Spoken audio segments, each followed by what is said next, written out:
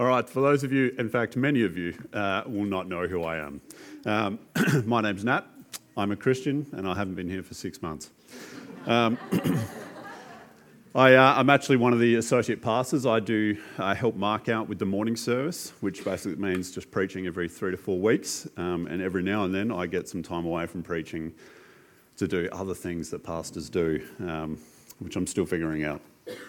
But tonight we're starting a new series, which we'll get it's not on the back. Oh, there it is. Called The Life of Elijah. This is starting off in 1 Kings chapter 17, which we'll read through in a moment. And it is a very exciting story, very narrative-driven, as a lot of the Old Testament is. And it's something that hopefully will capture you guys just as much as it's captured me. So let's get into the reading, and then we'll press on. Press on. There we go. Now Elijah the Tishbite of Tishbe in Gilead said to Ahab, "As the Lord, the God of Israel lives, before whom I stand, there shall neither be dew nor rain these years, except by my word." The word of the Lord came to him, saying, "Go from here and turn eastward and hide yourself by the Wadi Kerith, which is east of the Jordan. You shall drink from the wadi, and I have commanded the ravens to feed you there."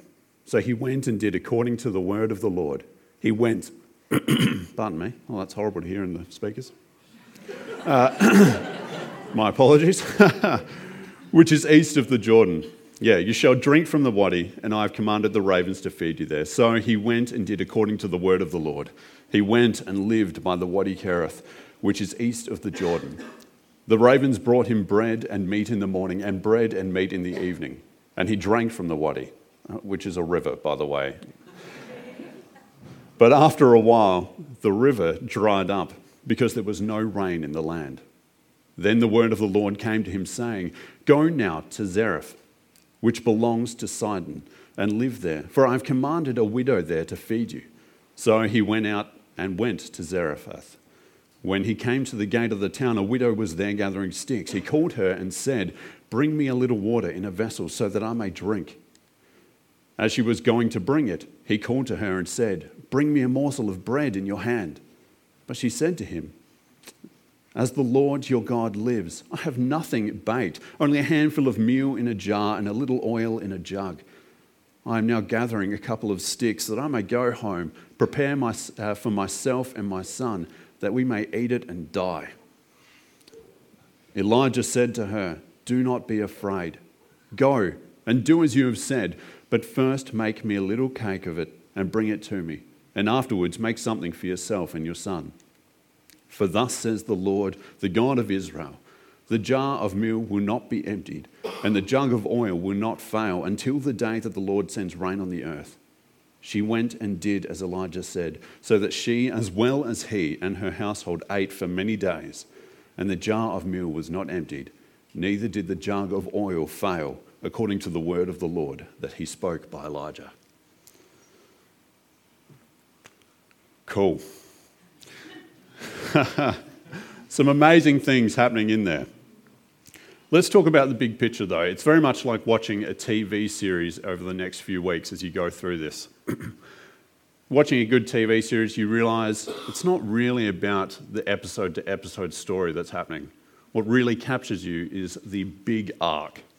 The arc story that happens from start to finish. And when you grasp onto what is actually happening, you can go right back to the first episode and see it start to unravel. Well, I'm going to absolutely ruin this sermon series by giving you the big arc straight away. We're not going to discover it. It's going to capture you immediately. The big picture is that it is a God versus God battle that is happening in the land of Israel at the moment. You don't see it very much, but we'll explain it. You see, there is a relation dynamic that is happening here. God, as we know, is a God that says, "I want you to worship me and me alone, no other.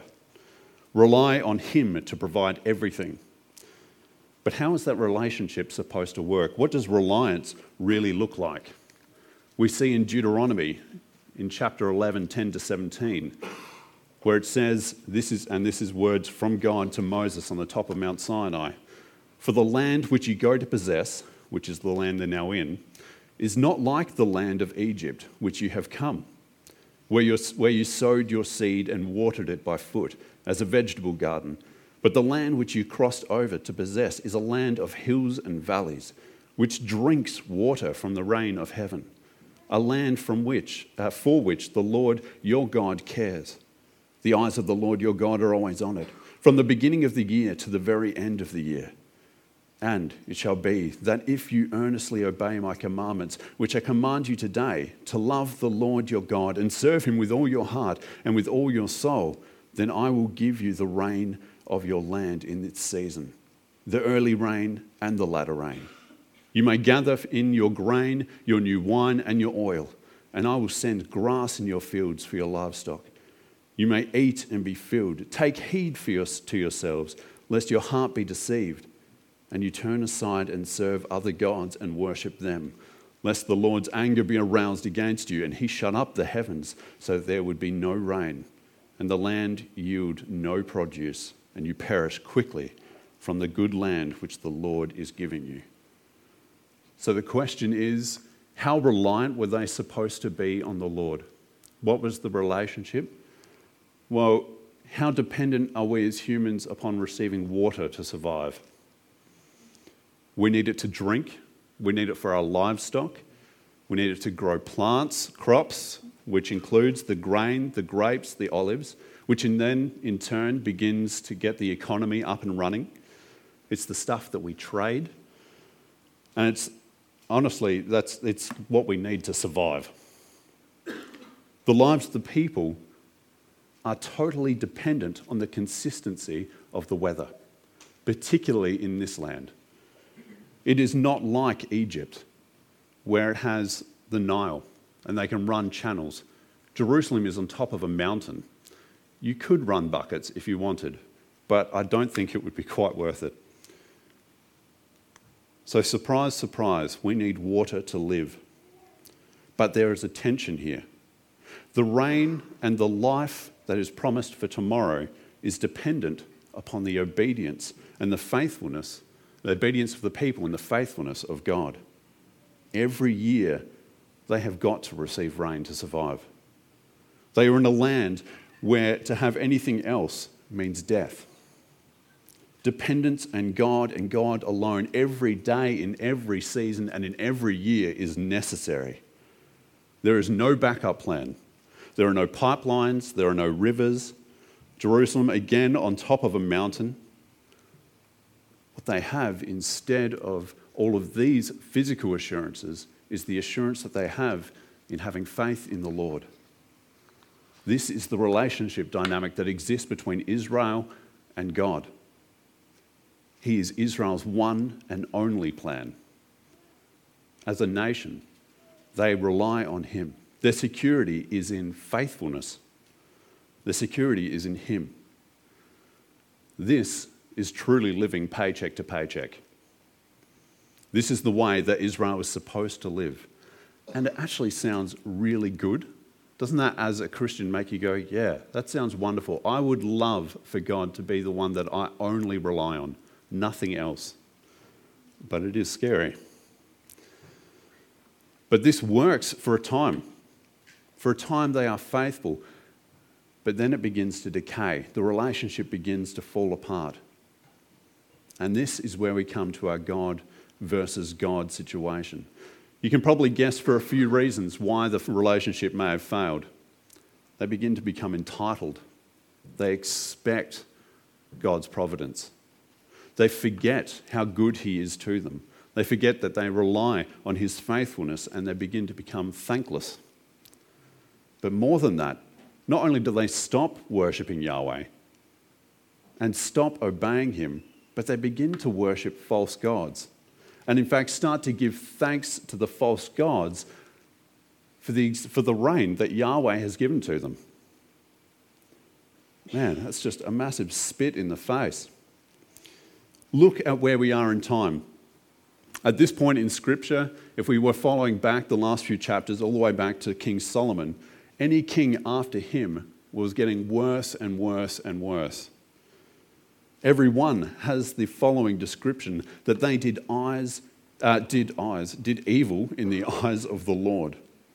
And it comes up again and again and again. And then we get to Ahab, who is the king at this time.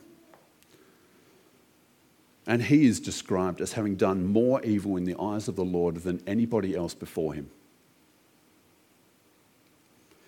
What did he do? First, he saw all of his sin as something that was trivial. He had no desire to be holy, to live according to the Lord. Second, the second worst thing he could possibly do is he married a bad woman. He saw sin as trivial, and then he married a woman called Jezebel. There was a time where if you were called a Jezebel in church, that was bad news. You'll hear more about her later as we go through, but basically her hobbies consisted of murdering prophets, encouraging prostitution inside of the temples. And in the book of Revelation, right at the end, the whole church receive a warning: do not be like Jezebel. She is bad to the bone. There is nothing good about her. But Ahab is king, and he has married her and has taken her side. He serves and he worships the false god Baal. He sets up an altar to Baal, an Ashtaroth pole, and he does more evil than any other. For generations, the kings have now been doing evil, disobeying, going against that word in Deuteronomy that you need to remain faithful and therefore I will be faithful to you. This is the relationship that has been betrayed. What has happened to the relationship that they were supposed to have with Yahweh? Not only is it forgotten, but that now they give thanks to a false god for it, a god that says, Baal, who is said to be the false god of storms, of weather. This is akin to, say, one of my kids. I have children, by the way. I have 3 children, 2 post-utero and 1 pre. This is like one of my kids. They also have names, but that's later. This is like one of my kids who I've loved for years, deciding that instead of coming up and giving their gratitude and their love to me, they instead come up to Isaac. Say, Isaac, and pretend that I'm a 4-year-old girl. Thank you so much for all those bedtime stories, Isaac. I've really appreciated the way that you read them to me with such love and care. You put on the voices and everything. And those baths, mate, I've really appreciated being bathed by you. And I understand at times you've had to discipline me, but now as an adult, I can really respect that. Even as a 4-year-old, I can really respect that. The cuddles, the camping trips, the amount of times that you've wiped my bum and applied cream to my nether regions has just been a delight. Thank you, Isaac. Man, Isaac didn't do any of that stuff.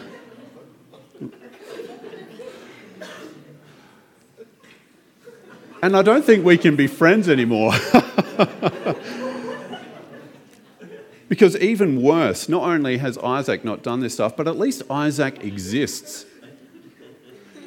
It's not as though my kids are now going up to empty air and giving all their thanks, all their obedience, all their praise just to a blank space and worshipping it. My kids are not doing that, but Israel is. The one who has been faithful for generations continued to give them rain, continued to give them all that they need to be able to prosper as a kingdom, is now seeing them turn to an empty space and give thanks to it for all that Yahweh has done. One of the titles that Yahweh gives himself is that he is slow to anger. There has been generations of them being disobedient before he has taken action to take away their rain. That is slow to anger. But it is important to note that in our scripture reading, there is a day where the anger does come. He's slow to anger, but sin is repaid. And that is where our story this evening begins. His anger that has waited for so long is now exhibited in taking away the rain from Israel. And a challenge is being set. The big ark. If you are going to worship Baal, who is the one that you say gives you the rain, let me take that rain away and see what he can do. This is what we're going to see come out again and again over the next few weeks. Yahweh continuing to take away, withhold the rain, and just waiting for Baal to do anything. God versus God, Yahweh versus Baal. And we'll see how it unfolds. That is enough of the very long story to the big ark. But it's really important that we understand what is happening in Scripture as a whole at the moment. And it's going to bear fruit tonight and in the following weeks. But for tonight, I want to keep us in mind of that relationship dynamic that tomorrow is guaranteed by the Lord and the Lord alone. Israel was called to be faithfully dependent upon God for the life-giving rain. Their tomorrow is in his hands. We will see this come up another several times inside of this passage. So let's go back to the smaller story, this episode. Elijah, the man that we're actually focusing on. What was he called to do? Ultimately, he is called to go to the most evil king Israel has ever seen, who is known for murdering prophets, and tell him that God has judged him and his nation is stuffed. How do you think a prideful, evil, powerful king was going to respond to a word like that? Well, we see that Elijah, after giving the word, is then sent into exile to flee for his life. And we find out later that the response of the king is to send out word to all of the surrounding nations to hunt this man down and to kill him.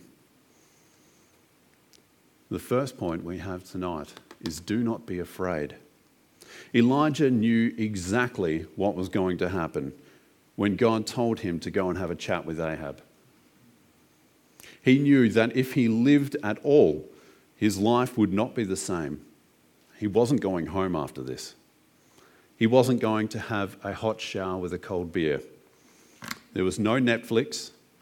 There was not going to be any guaranteed food from the pantry, no shelter, and no safety. Safety tends to go out the window when you've got nations hunting you. And no clothes. He knew that his tomorrow was 100% in the hands of God if he was going to be faithful to what he had been commanded to do. Everything he needed to live would have to be provided. Does this sound familiar? This dynamic of relationship. Isn't it the same that Israel was supposed to have with Yahweh? Elijah's tomorrow was in the hands of God just as Israel's was supposed to be. Have faith. Unlike Israel, Elijah responded in obedience. He trusted his tomorrow to the Lord. He trusted everything that tomorrow needed to Yahweh. He did as he was commanded to do, and he went before Ahab, and he guaranteed that he was never going home. But he trusted. He didn't see any guarantee of tomorrow. Nothing was his clothing, his home, his money, his job. His guarantee was only in the provision of the Lord. But he didn't wait until the Lord was faithful in his provision before being faithful in obedience first. He had to be faithful. He had to be obedient before he could see how the Lord was going to provide. He had a word from the Lord and he obeyed. And this is the relationship that Israel is supposed to have with Yahweh. And it's wonderful. You think about the size of what it is that he just did. He stepped before the king who guaranteed his death. A king who had the power to order nations to hunt this man down. And he came out of it unscathed. But here is the third point. The Lord provides. To Elijah was granted life. God gave him everything that he needed. And here is the challenge for us. God's provision doesn't always look like what we want, but what we need. It would be easy to trust tomorrow to God if tomorrow looked exactly like today, or maybe a little better. If I knew that following God meant I got to keep my PlayStation, I got to keep my house, and that's probably the order I'd do things in. If I got to keep having my coffee and my car and my bank account and my, etc., etc., etc. It would be easy to follow God if I knew nothing actually had to change. But that is not faith. God's provision for us doesn't look like that at all. When Catherine and I, that's my wife's name by the way, I'm also married. When Catherine and I first got married, I had great expectations for what was coming. I expected dual income. Oh man, that would be the day. I had a 5-year plan. We were going to be able to buy this house, pay enough of it off, fix enough of it up, and then move on. Get a nicer house, a nicer car, whatever it is. That plan's gone now, it's distant past. And what we found instead was that Kat was instantly sick with chronic fatigue, with no end in sight. No dual income, no money from her side at all. We could barely pay the bills as we went through from week to week. And we started to pray, and I expected that at some point God's provisions were going to look like those stories that you hear. That you pray, Lord, I have faith. I'm now going to walk out to the letterbox and there's going to be $200 that's going to cover this. I cannot tell you the amount of times I checked my letterbox and it was just bare. Or it did have a letter in it, but it's usually requesting more money. Or the next thing that I started to believe and maybe have a chance in is that, we'd get the occasional call from Kidney Health Lotto. Today, it's $20,000. If you buy one of our lotto tickets, which are insanely expensive, you may get the chance to win $20,000. Maybe that's how the Lord is going to work. No. Not for me, anyway. It took me a while to realize that God had already provided for us. He had provided in the things that he had given us in the years beforehand, or should I say, in the way that I had spent my money as a young single man. He had provided me with a motorbike, surfboard, record player, all these things that I then realised I could sell. And provided further in that half the people that took the stuff from Gumtree rang up and said, I'd give you double if I take it right now. It's got to be the worst haggling ever. Surely they could have read the desperation into the description I'd given the items. God provides, but he does not guarantee that there will be no change. This is the challenge to our obedience. Suddenly, obedience comes with a cost. The cost of a motorbike or a surfboard or your house or your safety or the guarantee of food tomorrow, at least as far as the pantry goes. But he does provide with that which we cannot get from any other way, and that is life. Elijah's life did not look the same as it did before Ahab, before he was obedient. He was fed by birds. If anyone had seen that, they would have thought he was just raving mad. Yeah, that's about the response I got in the morning service too. It's fast food. He drank out... yeah. I thought I'd just slip that one in. He drank from a stream of water, and he slept in a ravine.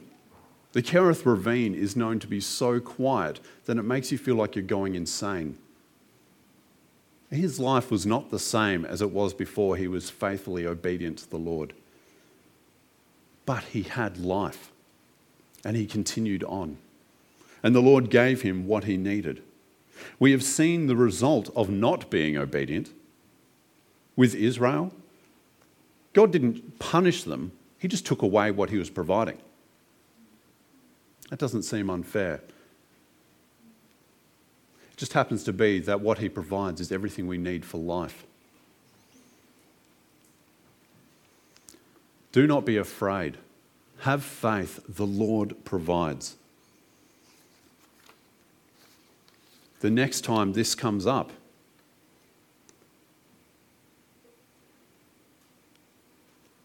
and there's nothing new, it's going to be the same thing over again, is don't be afraid.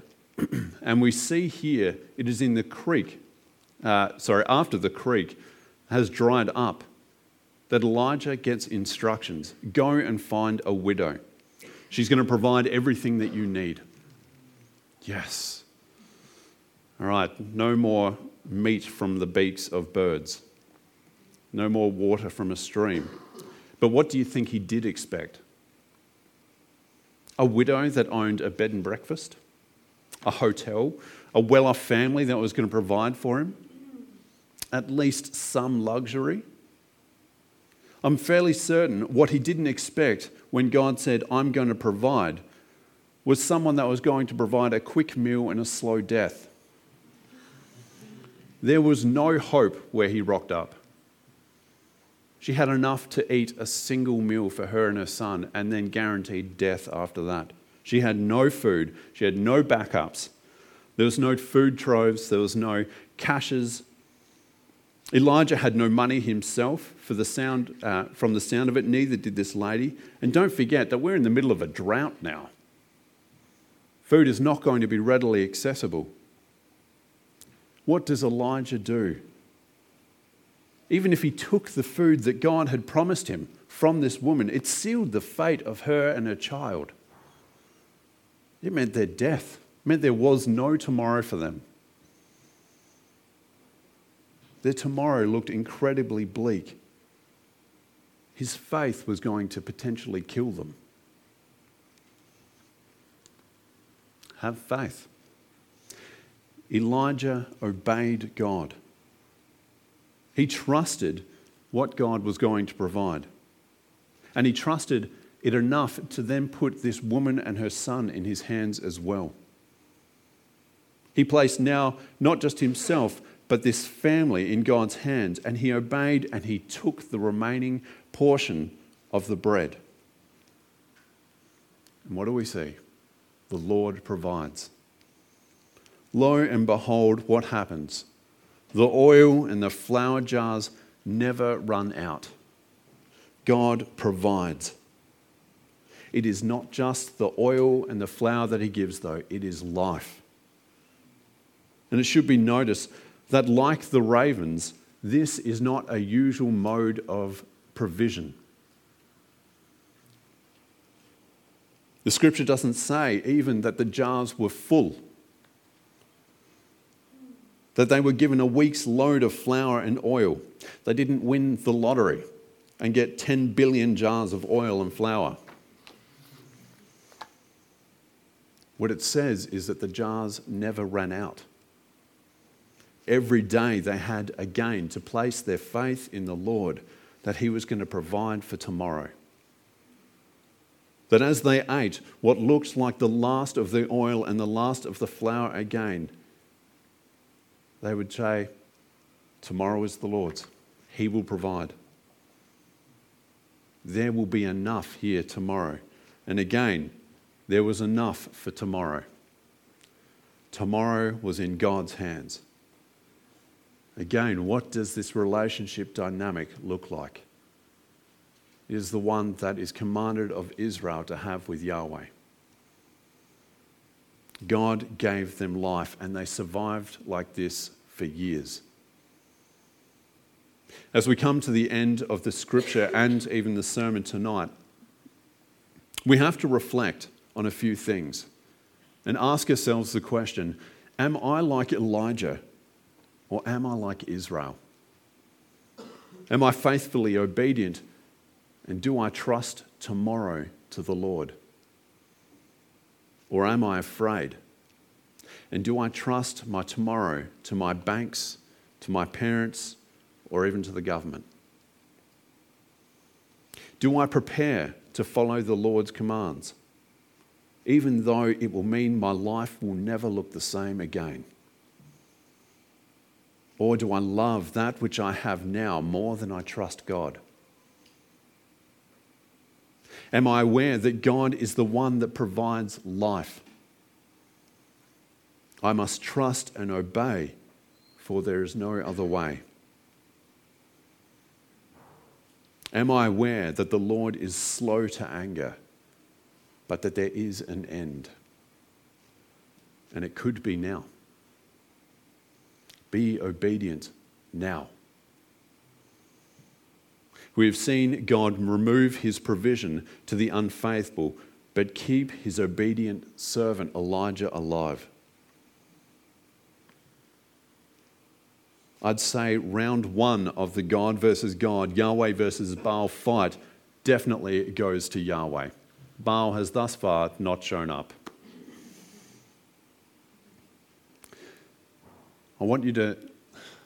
They are big questions, and they are sermons all by themselves.